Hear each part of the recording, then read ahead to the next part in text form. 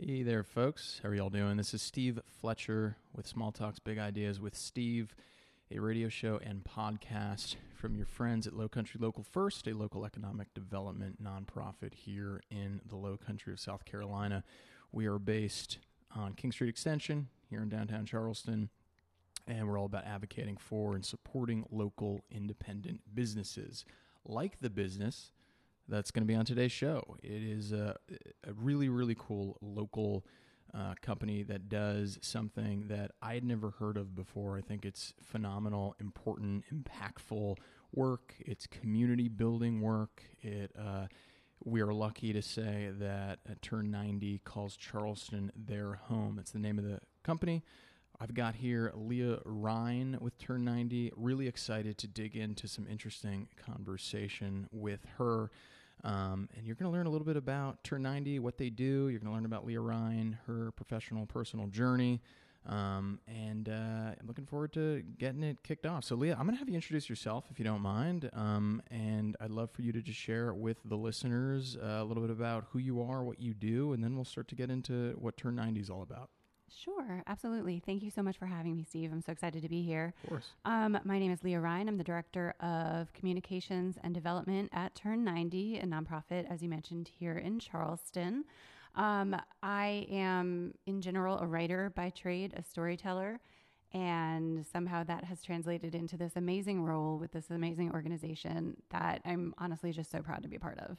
So I'm going to backspace here for a minute. Turn 90, the nonprofit, right? Yes. All right. It's live radio, folks. So you're rolling with the punches, and you're bobbing and weaving as I make mistakes within the first 30 seconds. Turn 90, the local nonprofit. Well, I mean, you can call us a business too. A big part of our organization is our social enterprise. So I Sure. wasn't even calling you out as a mistake. I was just, moving the conversation forward. No, I appreciate it. I want to make sure we're accurate here. This is community radio. So Turn 90, the local nonprofit, and tell me about that enterprise work and that kind of business component of what y'all do, because the way in which you're not just bringing the community together, but also like earning revenue and kind of equipping folks with work and kind of connecting individuals together, particularly individuals who historically in other communities may or may not be sort of overlooked by a society or a system, who may be marginalized for one reason or another. Tell me more about Turn 90. It's such interesting work that you do, and I'd love to hear it from sort of the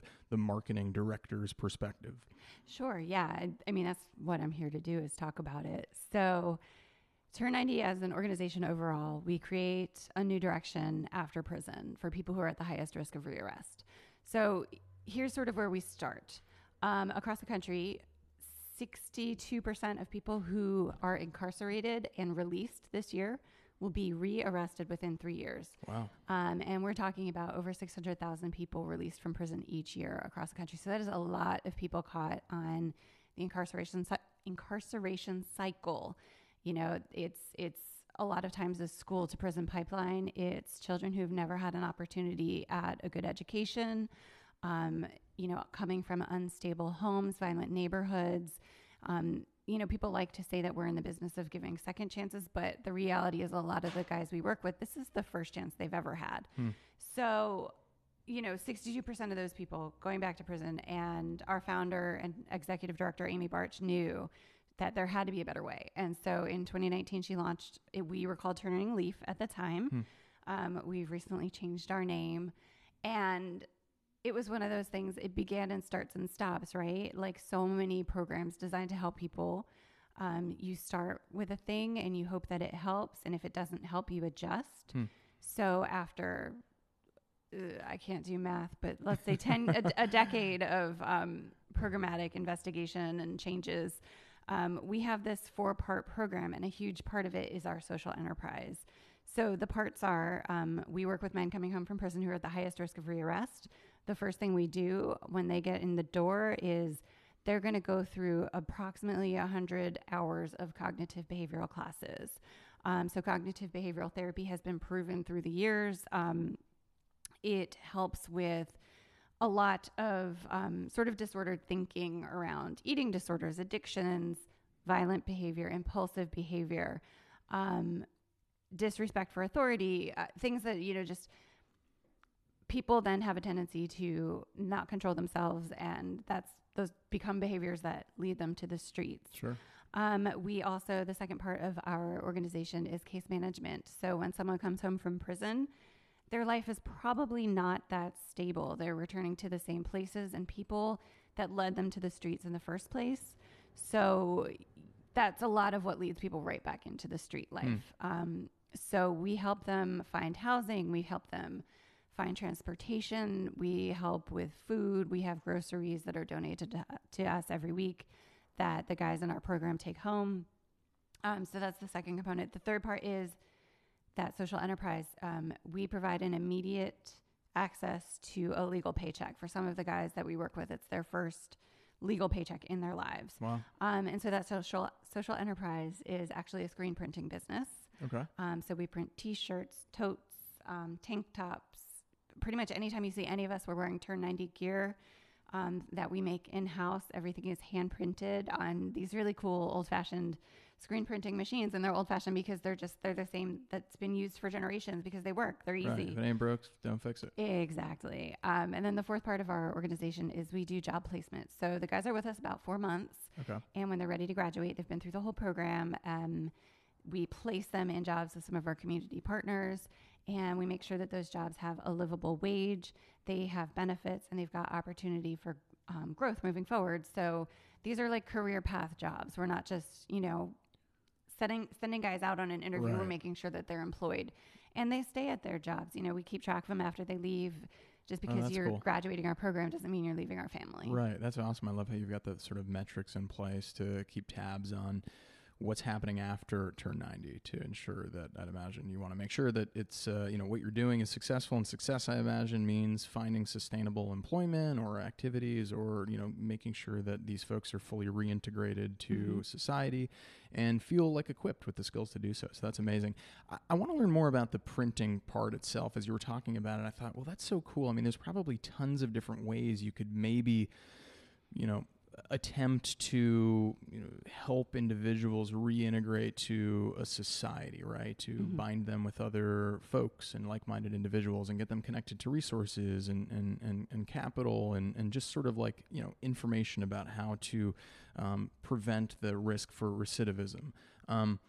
But I want to know specifically about the printing, right? That's so cool. So you're using old equipment, right? You're using, which again, if it ain't broke, don't fix it. Yeah, like new but classic. Let's call it classic. I've been in the shop briefly, and so I was fortunate to kind of just peer around. I didn't know exactly what I was looking at, but you can tell it's a very well-oiled machine, right? So they may not be using the, stuff from 2025, right? It's not necessarily futuristic, but you get the sense it works, and it's there's a lot of craftsmanship going on, and the equipment, though it may not again be robotic, it is a very human-powered and human-centered, and that seems to be like kind of at the core of what you all do, just in having chatted with you for a few minutes. So tell me about, I walk in there, how many gentlemen, and is it gentlemen typically? Yes. Okay, how many gentlemen am I seeing at any one time? How many are enrolled in the program at any one time? And then what's sort of like the division of labor? Are there guys who are pressing shirts? Is anyone designing stuff, or are you simply are you exclusively getting designs sort of like off the shelf from organizations or individuals who want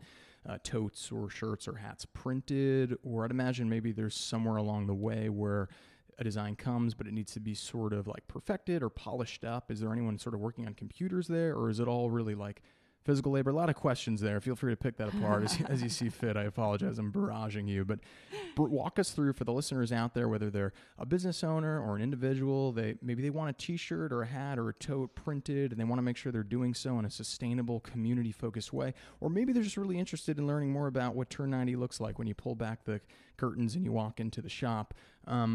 Walk us through what the experience would be for someone who's never been into the warehouse and the factory and the shop. Sure. I don't even know where to begin with that.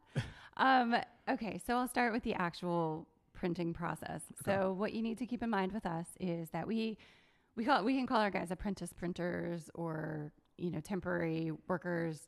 One thing I want to make clear from the get-go, though, because this is like a really important statistic to me personally, is our guys are not just paid for their time in the print shop. They are actually paid for their time in the classroom as well. Oh, cool. Which that's sort of how we get people in the door. The incentive is that legal paycheck, right? Awesome. These are guys coming home and they need to support their families immediately. What we also see, though, is classroom work is a little boring.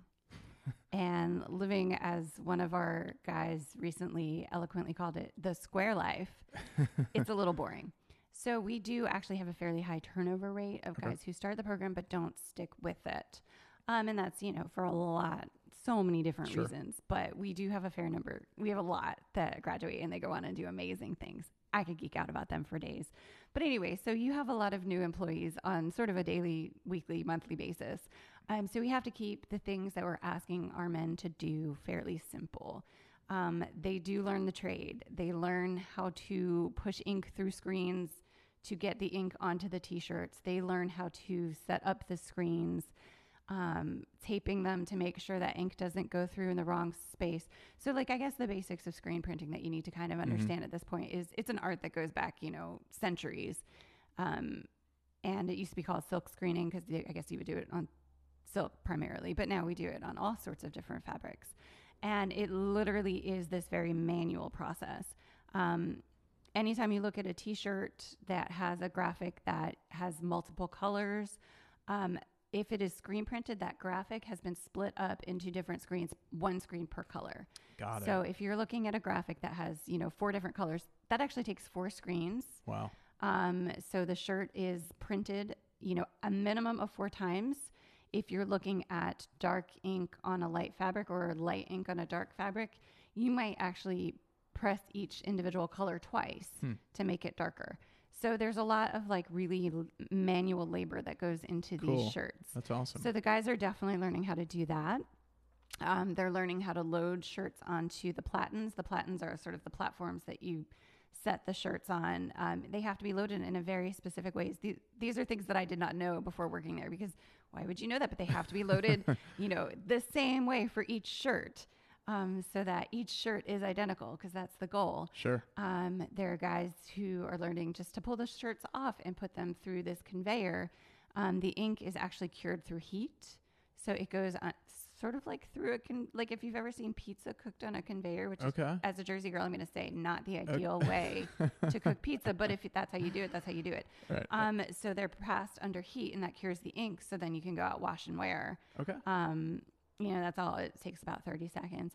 So there's guys doing that. There's guys on quality control comparing the image on the shirt to the image as it should be printed to make sure it looks right. Okay. So there are all these individual sort of almost like factory line work. Right.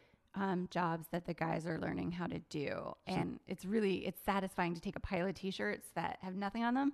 And then at the end of the day, you've got this beautiful row of folded t-shirts sorted by size and tagged. It's amazing. And are the gentlemen assigned with particular stages of that process based on sorts of skills or aptitudes that arise in that classroom portion? Yes, to a point. Anyone can learn any aspect of screen printing, but you've got to have a desire to print. Because it's just a very repetitive motion, and you get inky. I'm not going to lie. Sure. You get all sorts of messy in the print shop. But there's no formal, you will be printing this. We try to make sure that everybody learns every aspect. Okay. Because we want it to be as much like a real workplace as possible. And we want them to come away feeling like they've really mastered something. Right. Because then they know that they can go into another situation and master it. So we like to say that the guys who come in, we're going to teach them as much as they want to learn, right? Got it. Nice. If they want to keep learning, we'll keep teaching them. And placing them in a career afterwards, that's the end goal. Yes. How do you go about doing that? We have a woman on staff. Her name is Maura, and she manages all of our community partnerships. We work with a lot of different, we work with, say, County of Charleston, Public Works, that kind of job. We also work with private manufacturers, landscaping crews, and there are people who come back to us again and again. Hey, do you have any more guys? Hey, do you have any guys ready to, be hired? Sure. Because our guys are coming to them, really well-trained. It sounds goofy, but as part of working in our print shop and being in our classroom, you're not pulling out your phone every 5 minutes. You'll get in trouble for that. And by in trouble, I mean you get an X and you don't get points for that day. We operate on a point system, and the more points you get, the higher level you get, the higher you get paid. Oh, interesting. Yeah. So, we're training them on a lot of like the basics of being employed, staying on task. So these guys, they go out into their real jobs, and a lot of them succeed. Mm-hmm. A lot of them are almost immediately shift supervisors or floor managers, things like that. Yeah, because they're excelling in what they do. They have the basic skills, and they stay, which is nice, because a lot of these jobs you tend to see are kind of high turnover. Yep. Something like 80% of our guys are staying at their jobs at least 180 days or longer. Oh, wow. And a lot of them stay for years. That's phenomenal. And I'd imagine that sort of, not strict, but that regimented, structured vetting process that y'all do probably helps ensure that the individuals with whom, you're connecting other organizations with are ready to be in it for the long haul, or at least have determined this is for me, this general area of work is something I'm good at. I'm in a place personally where I'm able to commit to it, and I really want to be part of something bigger than me. So that's I think that's a great model. Are you all modeled after any other organizations? I mean, I haven't heard of another similar nonprofit out there. Again, my worldview working for a local economic development nonprofit is a little bit small. I'm a little bit pigeonholed, or I've got my blinders on at times. Are there other organizations or businesses that are doing a sort of model to help reduce recidivism rates? So there are definitely other organizations that reduce recidivism or attempt to. And there are definitely a lot of organizations that are nonprofits with a social enterprise component to put their people to work. Sure. We think and are pretty certain that we are the only organization exactly like us. Cool. Our whole program, like I said, it's been developed by trial and error. Our founder, Amy, she is one of the sharpest people I've ever met. She's truly brilliant, and she really is remarkable in that she really lets data drive her. Mm-hmm. We laugh a lot together because she is all numbers, all data, and I'm all story. And together we come up with a pretty good balance. Yeah, you need that. Yeah, it helps because she's like, I didn't even know we needed a story until you came on board. I knew you needed a story before you knew you needed a story. Classic numbers person. Total numbers person. So she's always let the data, drive her program. When it started, she was literally just teaching classes in the prison. And they were the cognitive behavioral classes, but just in the prison. And then enough people got on board. So many people were being referred to her classes in prison, and, judges were requiring that, people take her class as a part of their release. Wow. That it became apparent that she was onto something there. So then she, founded the nonprofit and just started teaching classes. Mm-hmm. And it was a half-day program, and guys would come in and take classes, and it really wasn't, we weren't getting the success rates that we wanted because it wasn't necessarily a paid experience. We didn't have guys who wanted to come. Sure. So then one day she just added, I guess screen printing was originally brought on as just like an activity. We had this wonderful, wonderful human being, Colin, who screen printed as sort of his business and as a hobby. And he and his brother would come in and just show the guys what to do, just to kind of teach them something and enrich their day. Right. And then he actually helped launch our print shop. So then it was a full day program, and, keeping the guys in-house 9 to 5, Monday through Friday, we immediately started seeing success rates go up. Amy custom wrote this curriculum. We teach, our curriculum is 25 social skills, and it's things that are as simple as saying no, handling feedback, or even just active listening that, you and I grew up, it was modeled around us all the time, whether in school or at home. A lot of these guys, when they're kids, they're just really, they're not getting that behavior modeled for them. Sure. So it's like, it can be life-changing to just have someone say, no, you really have to, here's how you can understand the feelings of others and use that to inform your decision and your actions. They do a lot of role plays in the classroom. That's huge. They practice these skills so that then when they have to use them in the real world, it's like they already kind of have it ingrained in them. Yeah, I guess at this point, our exact program, I think, is pretty much one of a kind. We are growing. We are expanding. We're hoping to become the first evidence-based prison reentry program. Wow. And to expand across the state. We've just opened our second center. We hope to go beyond that. Congratulations. Thank you. Where is that? It's up in Columbia. Oh, okay. Yeah. So we're hoping to open our third center in Greenville, or the upstate really, in 2023. And then we'll do what's called an impact evaluation to make sure that we're doing what we say we're doing and that we're having the impact we say we're having.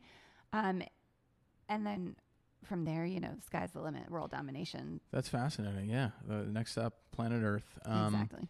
Are there ever conversations, behind the scenes with you and Amy and Maura and other folks who work for Turn 90 regarding how much or how little organizations like Turn 90 might be able to one day integrate more closely with prison systems themselves? So I'm watching a documentary right now called College Behind Bars. I don't know if you've seen it. I think that's what it's called. You're the second person to tell me about it, so I need to just watch it. Fascinating. Yeah. I mean, if you're out there listening, check it out. And I recommend it to you as well, Leah. I'm learning a lot. You probably already know everything on it, but it's still a worthwhile glimpse into all of the ways that our incarceration systems are broken. Yeah. And have been historically so for a long time. It looks at specifically, and I've only watched a couple episodes, and it's like a 5-part docuseries, so don't hold me to all the facts and figures here, but from what I can tell, it looks specifically at these attempts that have been successful to varying degrees over the years throughout the U.S. to establish systems of education within prisons, to try to do a little bit about what you're talking about, but to generally try to actually, in the spirit of these rehabilitation centers or these prisons that talk about themselves as if they're corrections opportunities, and we all know that that's, for the most part, a bunch of baloney, to put it plainly. But it looks at some educational systems. I'm forgetting the name of the one kind of preeminent program that actually is within a prison physically, and prisoners will come and actually attend classes. And these are like high-level, very competitive classes across many disciplines. And when you look at the stats, folks who leave prison having been in these programs are, like 90% more successful and like 95% less likely to go back to prison, something like that. Again, don't hold me to the facts and figures. So there's obviously point here is there's a lot broken, as you know better than I, about our prison systems. Turn 90 has created something in my eyes, from my view, that seems to be an incredibly important, sustainable, impactful program to sort of retroactively unbreak a broken system, right? I'm just wondering if, I guess this is a long-winded way to ask, has there been discussions about whether there's a way for Turn 90 to continue doing what it's doing, but also experiment with or explore ways of sort of fixing the problem at the source as well? I mean, does that even make sense? It absolutely makes sense, and I totally see where you're going. And I'm going to say, for right now, we are very much staying in our lane. Sure. We are actually about to start teaching classes again in prison. We hope. We're trying to get that all set up. So our classroom facilitator here in Charleston, he's actually a program graduate. His name is Winard. He's going to hopefully begin teaching at the county jail, because we're literally right next to the county jail.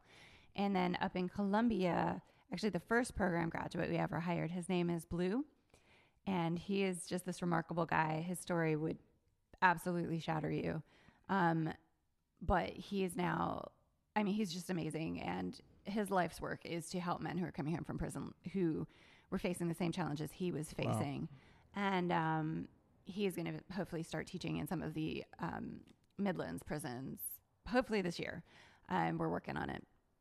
So they're teaching screen printing? No, actually, we're doing, when we go into the prisons, we're not teaching a trade. We are teaching those cognitive behavioral skills. Okay. Got it. So that's sort of what helps a lot of the behavior change. Okay.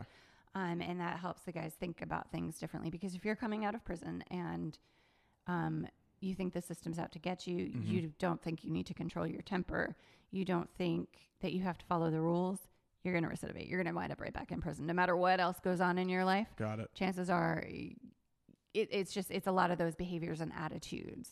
Makes sense. We call it new thinking. And that becomes very important. To your point though, yeah, system's broken. since 1980 and sort of the launch of the war on drugs, there was something like a 500%. It's either 400 or 500. I'm not a numbers person. I'm a storyteller. But a big percent, massive percent increase in prison populations in the United States. We currently incarcerate more people than any other developed nation by far. I mean, we're not talking, we're close to any other country, like by far. And our incarceration system very, very disproportionately affects people of color.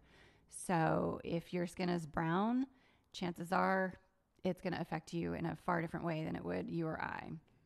And it's so severe that 1 in 3 Black men is likely to be just as impacted, i.e. incarcerated throughout his lifetime, as opposed to 1 in 16 white men. Wow. So it's a pretty big problem. Wow. Yeah. So mass incarceration, as we know it today, it's a civil rights issue.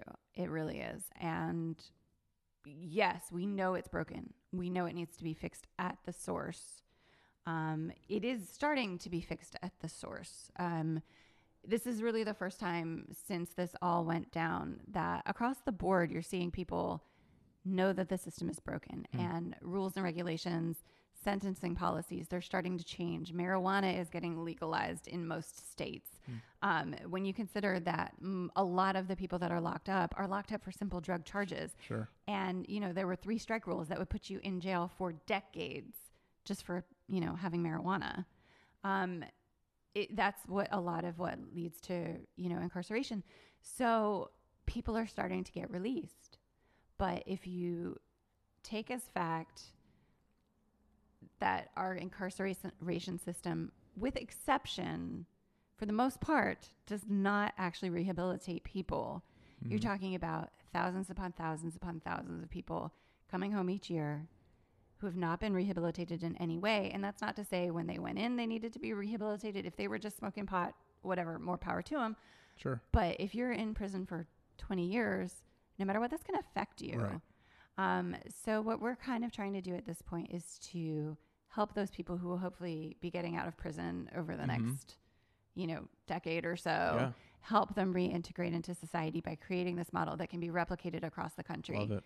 And hopefully, help people stay out of prison moving forward. It's fascinating and important work. Yeah, sort of reorienting the systemically disoriented Ooh, I like that. is incredible.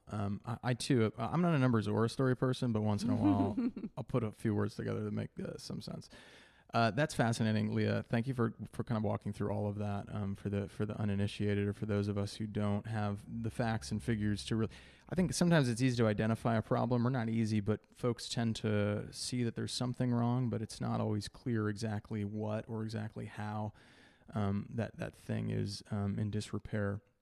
For those of you tuning in, we're talking with Leah Ryan. She's in charge of all things communications and marketing. We're having a great conversation in spite of the fact that I'm part of it. We're learning a lot, hopefully. If you're out there and you're a business owner or you're just an inquiring mind and you're interested about some of the different ways that local Charlestonians are rolling up their sleeves and helping out in our community, this is the conversation for you, or one of them at least.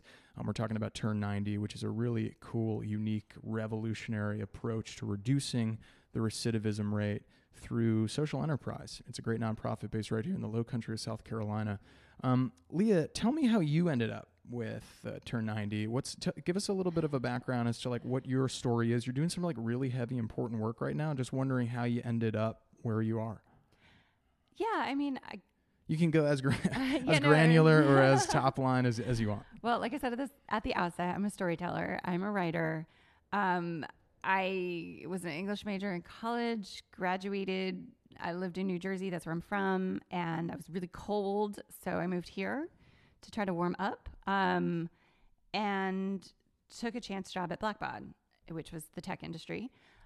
Obviously, obvious place to land for an English major, right? Before I started working there, honestly, I didn't even know how to turn on a computer. I was pitiful. To this day, I don't know why they hired me, but I'm so grateful that they did. They make software for nonprofits, and they sort of opened me up to the nonprofit world that I didn't even really know existed at the time. So I worked with them. I worked with a client for a while. I worked back with Blackbaud, did that whole early 20s thing. And then I started focusing on writing. I started focusing on storytelling. Did a lot of freelance work, wrote some books, had minimal success, realized you can't really pay the bills, and had to go, find something else to do. And I just sort of happened back into the nonprofit world. Sure. I worked for the Charleston Library Society, which was an amazing organization. It's a beautiful library down on King Street. Helped them. It's so cool there. You feel like you're stepping back in time. Seriously, I love going in there. It's one of my favorite places in the city. And then helped them launch a literary festival. And as the literary festival grew and sort of went out on its own, I stuck with that for a while. And, it was great. It was nonprofit work. It was books and literature, which are just like some of my passions.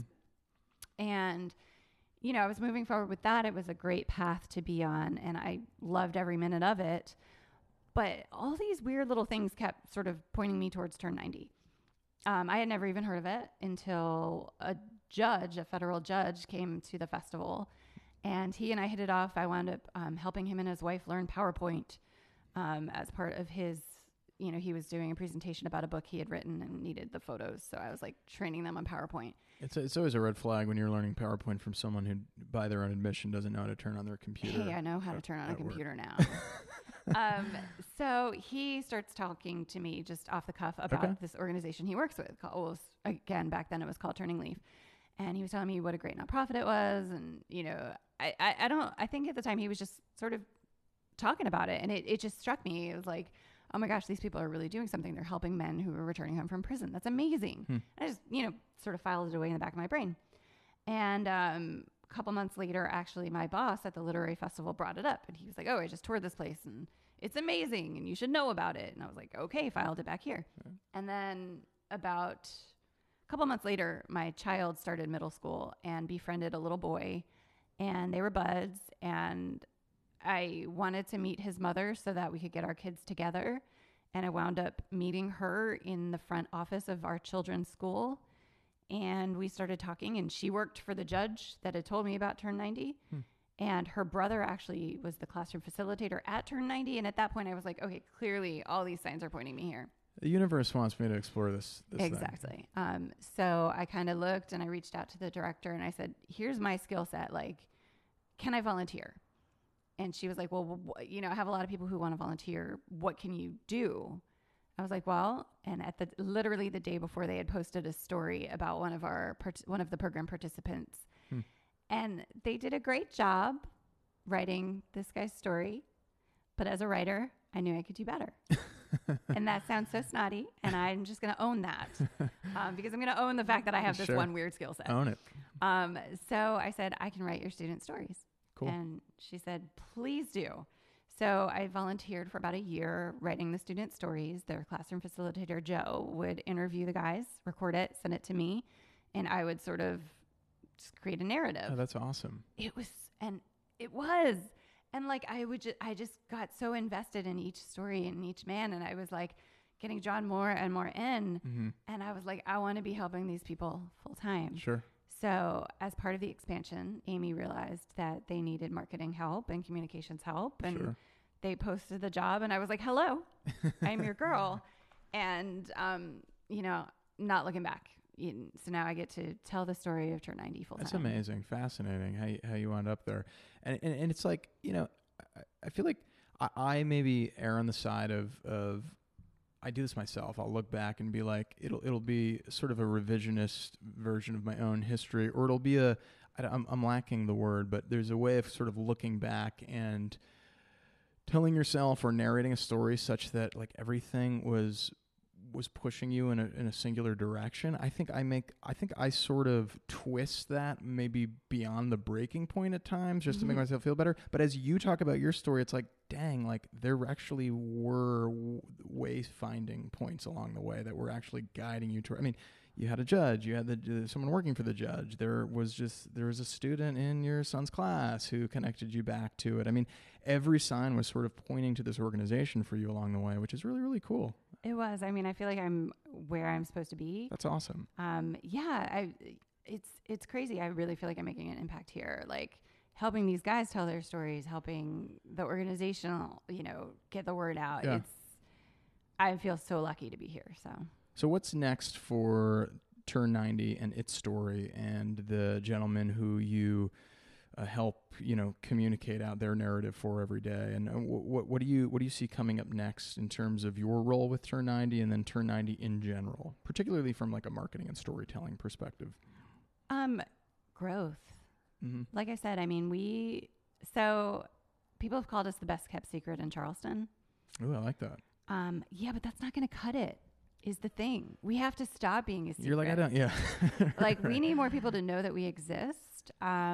We need, we need business to run our social enterprise. We can't employ guys if we don't have shirt orders. Sure. We need people to want to employ our men.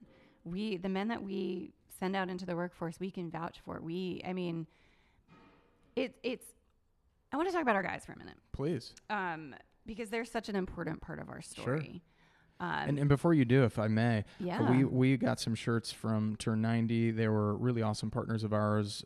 One of our biggest events of the year called the Good Business Summit. It's run by Low Country Local First. And Turn 90 sponsored and supported us in a big way. And one of the ways they did so was by actually providing a number of T-shirts that were pressed, that were screen printed by their men.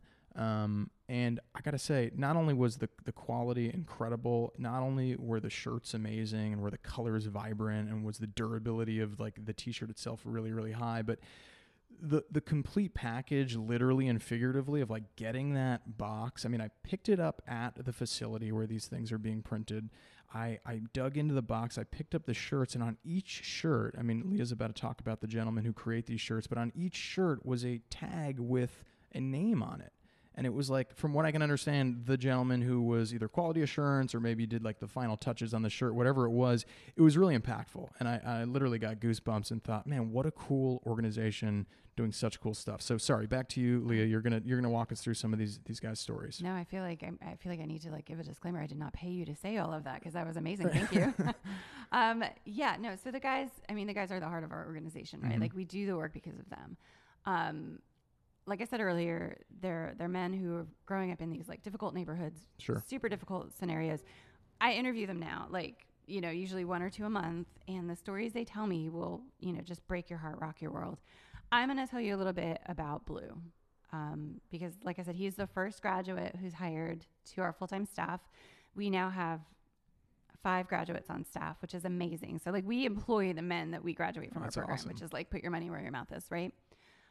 Blue he grew up in the 70s, and he grew up in North Charleston. His father was a member of the local Black Panther Party. And at the time, really what the Black Panthers were trying to do was just community activism, sure, and organization. Yeah. So his father would put together talks on how to, better support the community. And, cool. They would go to the dealers, because there were always drug dealers on the streets, and they would say, you know what? We know you're going to do what you're going to do, but you've got to go ahead and still make your community a better place. Like, mm-hmm. Don't trash the community. Like, and it worked at the time. It was working. Blue's father was also a known petty dealer, so he did deal, which isn't, of course, great. But Blue was being raised to see that his dad wanted something better for his community and for his family. His dad would take little Blue everywhere with him. To all of the community organization events and to the barbecues and to this and that. And mm-hmm. So Blue at 8 years old was just this little wide-eyed, wild little boy who was just thrilled and had this big father that he thought of as his Superman. And when Blue was 8 years old, his dad was out hanging out with a couple of friends on the street. They were just hanging out. They weren't doing anything. I mean, I don't know if they had drugs on them. I don't know. But a couple of white police officers came in, pulled them over, came over to them and said, we're going to search you guys now. And Blue's father said, no, you're not. I'm literally just standing here. You have absolutely no reason to do this. So as the story goes, Blue's father resisted arrest, was beaten. According to what Blue was told, mm-hmm. He was then driven around, like he was thrown in the car, handcuffed. He was driven around the street, taken back out, beat again. Oh, Jesus. Whatever happened that day, Blue's father died the next day. Oh, my God. From a head injury, blunt force head trauma. There was no lawsuit you could pursue. There were no body cams. All that little 8-year-old Blue knew was that police killed his daddy. So Jeez. At 8 years old, he lost it. He was a dealer by, I think, age 12. He was running the streets hardcore. He dropped out of high school. He was violent. He and his friends were violent for violence sake, because why not? Rules didn't apply. The police killed his daddy. Right. And there was just absolutely no recourse. So fast forward in time, he got married. He was trying to live a straight life for her, but it wasn't working. So he was still dabbling and being in the streets over here. He had never been taught to control his impulses. He was babysitting his mistress's, his girlfriend's little guy, like 3-year-old. And with no impulse control, the child was crying, and Blue sort of struck out at him physically, and the child wound up dying. And Blue went to prison for over 25 years. And when he came to turn 90 back in, I think, 2017, he knew he had to find a better way. And he will say Amy changed his life. And she helped him put pieces back together. He is now literally dedicating every day to making up for that crime. And he shares his story to say, you know, it's not accidental what happened to him. Something like these children get put on this path by circumstance. Yeah. And if there's not an intervening force, there's really no way for them to turn their lives around. So now you have this man who's like literally dedicated to fixing things because of this mistake, this terrible, terrible mistake he made over 2 decades ago. Yeah. But then what the world does is he was moving to Columbia to help staff our new office, and he couldn't get an apartment because do you know that almost every main like big apartment complex, they do a background check. He's going to fail every background check you ever run on him. So it's like it's the system that keeps these men down. So we're just doing everything possible to lift them up and help them move forward in a world that, you know, has just spit on them. Time and time again. Wow. Yeah. It's an incredibly heavy, powerful, sorry, I took that dark, didn't I? No, but I mean, important story to tell. I'm glad you did. And I'm glad Blue is on the right track. And I'm glad Turn 90 was able to be part of his story. And I'm glad that that his story is one that he's comfortable sharing. And I think it's particularly important that you are at the helm and someone is at the helm who's able to sort of make sure that these stories are getting out there. And it's important that these men are comfortable sharing their stories in powerful ways and are, it sounds like, very forthright with what happened. And sort of like clear-eyed about it as well. Yeah. Wow. Yeah, that's powerful stuff. I've got a question about how these stories, these narratives, these life events kind of like are communicated out to audiences locally. So are these going out on social media? I mean, the reason I ask is because there are folks probably listening in live, but also a number of folks who are associated with businesses, and they're looking to market what they do, tell a story around what they do. It may be quite different than what you're doing in the nonprofit realm, but I'll tell you, as someone who works kind of at the epicenter of this particular local economic development nonprofit, who puts on endless numbers of workshops and webinars around many different business topics and themes, but particularly marketing seems to be the thing everybody wants to always know everything about all the time and feels like they're always doing incorrectly or could always be doing better. And there's probably some truth to that.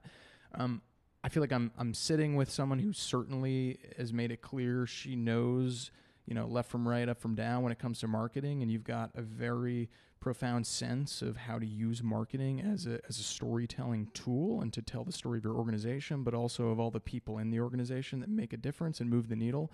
What would you tell to folks out there who are listening in and are thinking, man, I need someone, if I can't have Leah working on my marketing team, right? Because it sounds like you love Turn 90 and probably won't be departing anytime soon, if ever.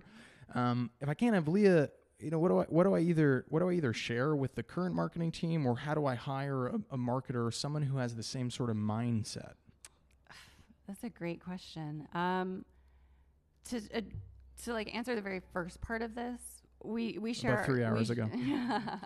No, we share the stories everywhere that we possibly can. We have a page dedicated on our website just for the men we serve. Cool. So like if you go to turn90.com and you click about, you'll see who we serve. And right there, that's the men that we work with, and those are their stories. Cool. That's TURN90.com. No, actually, it's TURNNINETY, all spelled out. Got it. Okay. Apparently, there was already a Turn 90 with the 90. What can you do? You can't win them all, right?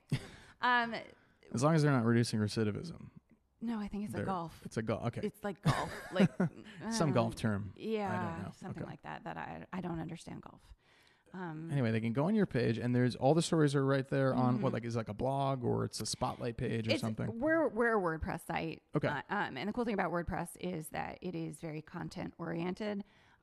So they're all like blog posts basically. Cool. And it's just very simple. Like, we had a couple guys redo our website this past year, and they did a phenomenal job. Amazing work. Was it a local web developer? They're in Atlanta. Okay, that's all right. They're local to Atlanta folks. They were referred by a friend, and they did such great work. Anyway, I've been on the site. It's a great site. Thank you. So yeah, I mean, we definitely make them part of our story, they're just part of what we do, right? Yeah. They're at the heart of everything we do. We share them on social media. We do anywhere we can. But so far as marketing, use your tools that you have. Like, your website's always going to be your biggest selling point, right? Sure.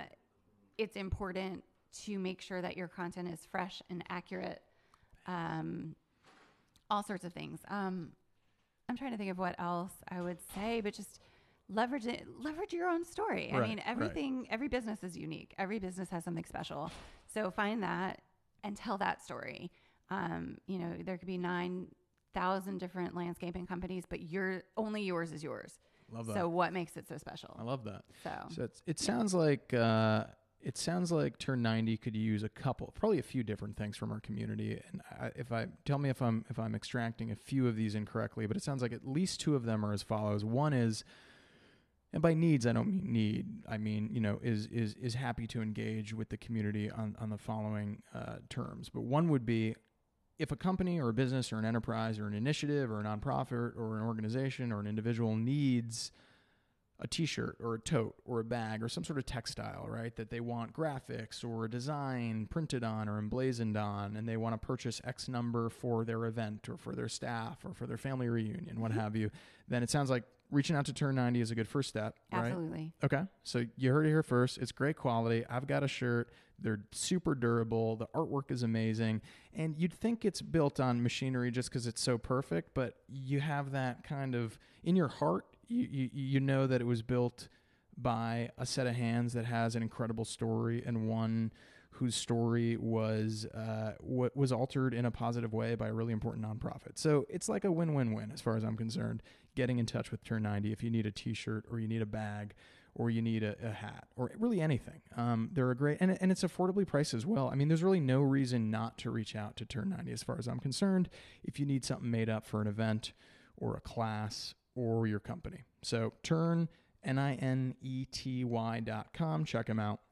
Sounds like the second thing you'd be interested in exploring potentially, and correct me if I'm wrong, Leah, would be if there's a business or an organization or a company or an enterprise here in town that is looking for workers and employees, and the folks who are at Turn 90 currently might be good prospects, then getting those companies and organizations in touch with you and your colleagues might also be a good idea, right? To sort of build out that pipeline. Absolutely. That would be great. And we make sure that every guy that we place on a job, it's a job that's really going to suit them. If somebody doesn't feel comfortable working in crowds, we're going to make sure that they have a job that they're kind of on their own. Cool. If they do better around people, we'll make sure that they're in a busy space. So yeah, we want to work with as many organizations as we can to offer our guys as much of a variety of options as possible. Because, they're people and they have opinions and they have likes and dislikes, same as us. So let's give them as many options as we can and get them work that makes them feel at least as fulfilled as we feel. Right. It's important work from a mission, kind of emotional perspective. It's also good business sense because here's an organization that's already done like a lot of the vetting for you, some of the interview process for you. You're saving time and money and energy and personnel costs because here's Turn 90. They've enrolled these potential new workers and employees in their own classes. As Leah just mentioned, they've sort of gathered information about where their particular aptitudes lie. So these folks can show up, day one or day two after they've gone through whatever interview process your organization has in place, and they're ready to sort of like hit the ground running, it sounds like. I mean, you're able to share really actionable, important information about this employee profile before they even show up for the interview, right? Absolutely. I mean, that's really cool. So remind me, and I know you mentioned a few of the industries, if you wouldn't mind just like double clicking on those industries for which Turn 90 gentlemen are most appropriately placed into after the program. I think you mentioned like landscaping, and there were a few others. Yeah, I mean, we've traditionally worked with private manufacturing, landscaping, like I said, city, county, those types of jobs. But, we're open. I think we've been sending some guys to some retail locations recently as like stock, as long like as warehousing. Yeah, exactly. Okay. I mean, the main thing is we want to know our employers as much as they want to know our guys. Like, sure. We want to make sure that it's a good fit. We want to make sure that the pay is right. We're not sending anyone to minimum wage. It's not a livable wage at this point. That was probably the most political thing I'll say today. So forgive me. Yeah. Well, I mean, that shouldn't be political. Yeah.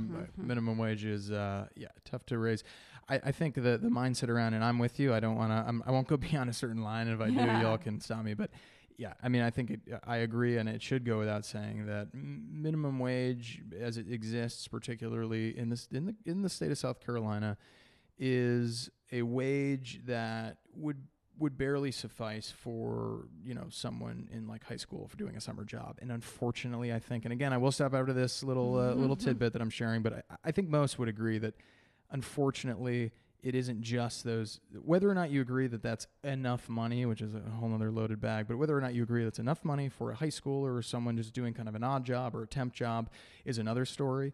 But the fact is, you must agree that unfortunately, it's not just those sorts of situations that are ending up with that job, right? So we've got to make sure that the wage level that individuals who in many cases are raising families on is, as you said, livable. And so I love that you're kind of identifying businesses or industries or particular potential employers that are offering that. Absolutely. I mean, you just sort of hit the nail on the head. I mean, these are guys who are trying to support their families. Yeah.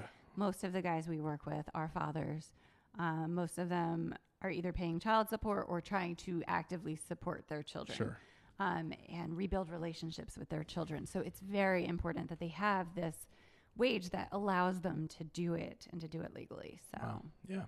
Well, I'll say for my part, Leah, I'd love to kind of chat with you and other folks at Turn 90 further offline about different local independent businesses here who I know would be interested in chatting with you about trying to place some of these prospective employees at their business. Because again, for all of the requests that we field from locally headquartered businesses and nonprofits regarding how they can do their marketing a little bit better or more strategically, we get probably these days, especially 2 or 3 to each one of those requests that are about how can we fill up our business with the right kind of workers right now, or workers who are particularly suited for this type of work. Hiring and recruitment are like the number one obstacle and opportunity right now for a lot of our businesses. And I'm sure a lot of the folks listening, this isn't news that I'm sharing with you. And this is based on surveys we do. It's based on anecdotal conversations we have.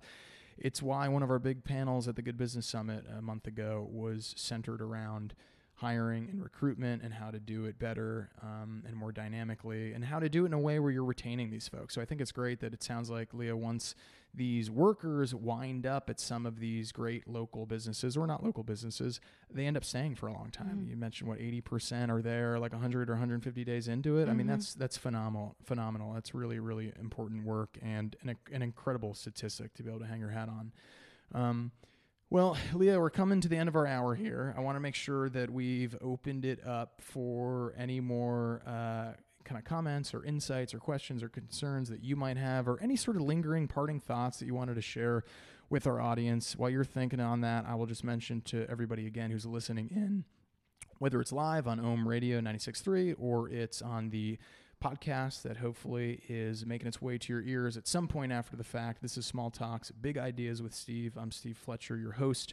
This program, this podcast, it all comes to you for a few different reasons, one of which is the nonprofit I work for, Low Country Local First, which has been a community steward, a local business community advocate for about 15 years, has made it possible. They let me sneak out of the office over to this cool studio right on Meeting Street in downtown Charleston, hang out with great folks like the station manager, Grace, and Vicky, who runs Media Reform SC, which is the umbrella nonprofit organization that runs OHM.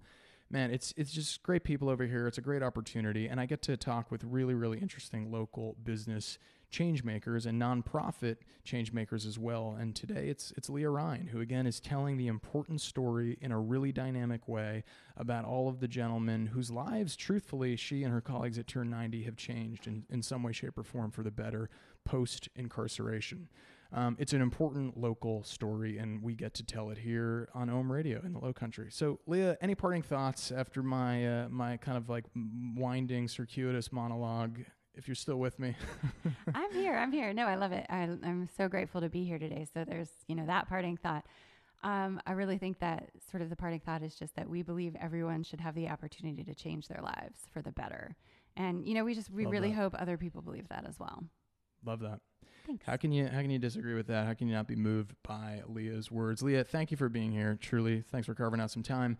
And thank you all for listening in. I feel very fortunate and privileged I'm able to bring some of these conversations to your ears every couple of weeks on Small Talks, Big Ideas with Steve. Make sure, if you like the show, to check out more about the show online at lowcountrylocalfirst.org. We'll see y'all in a couple weeks.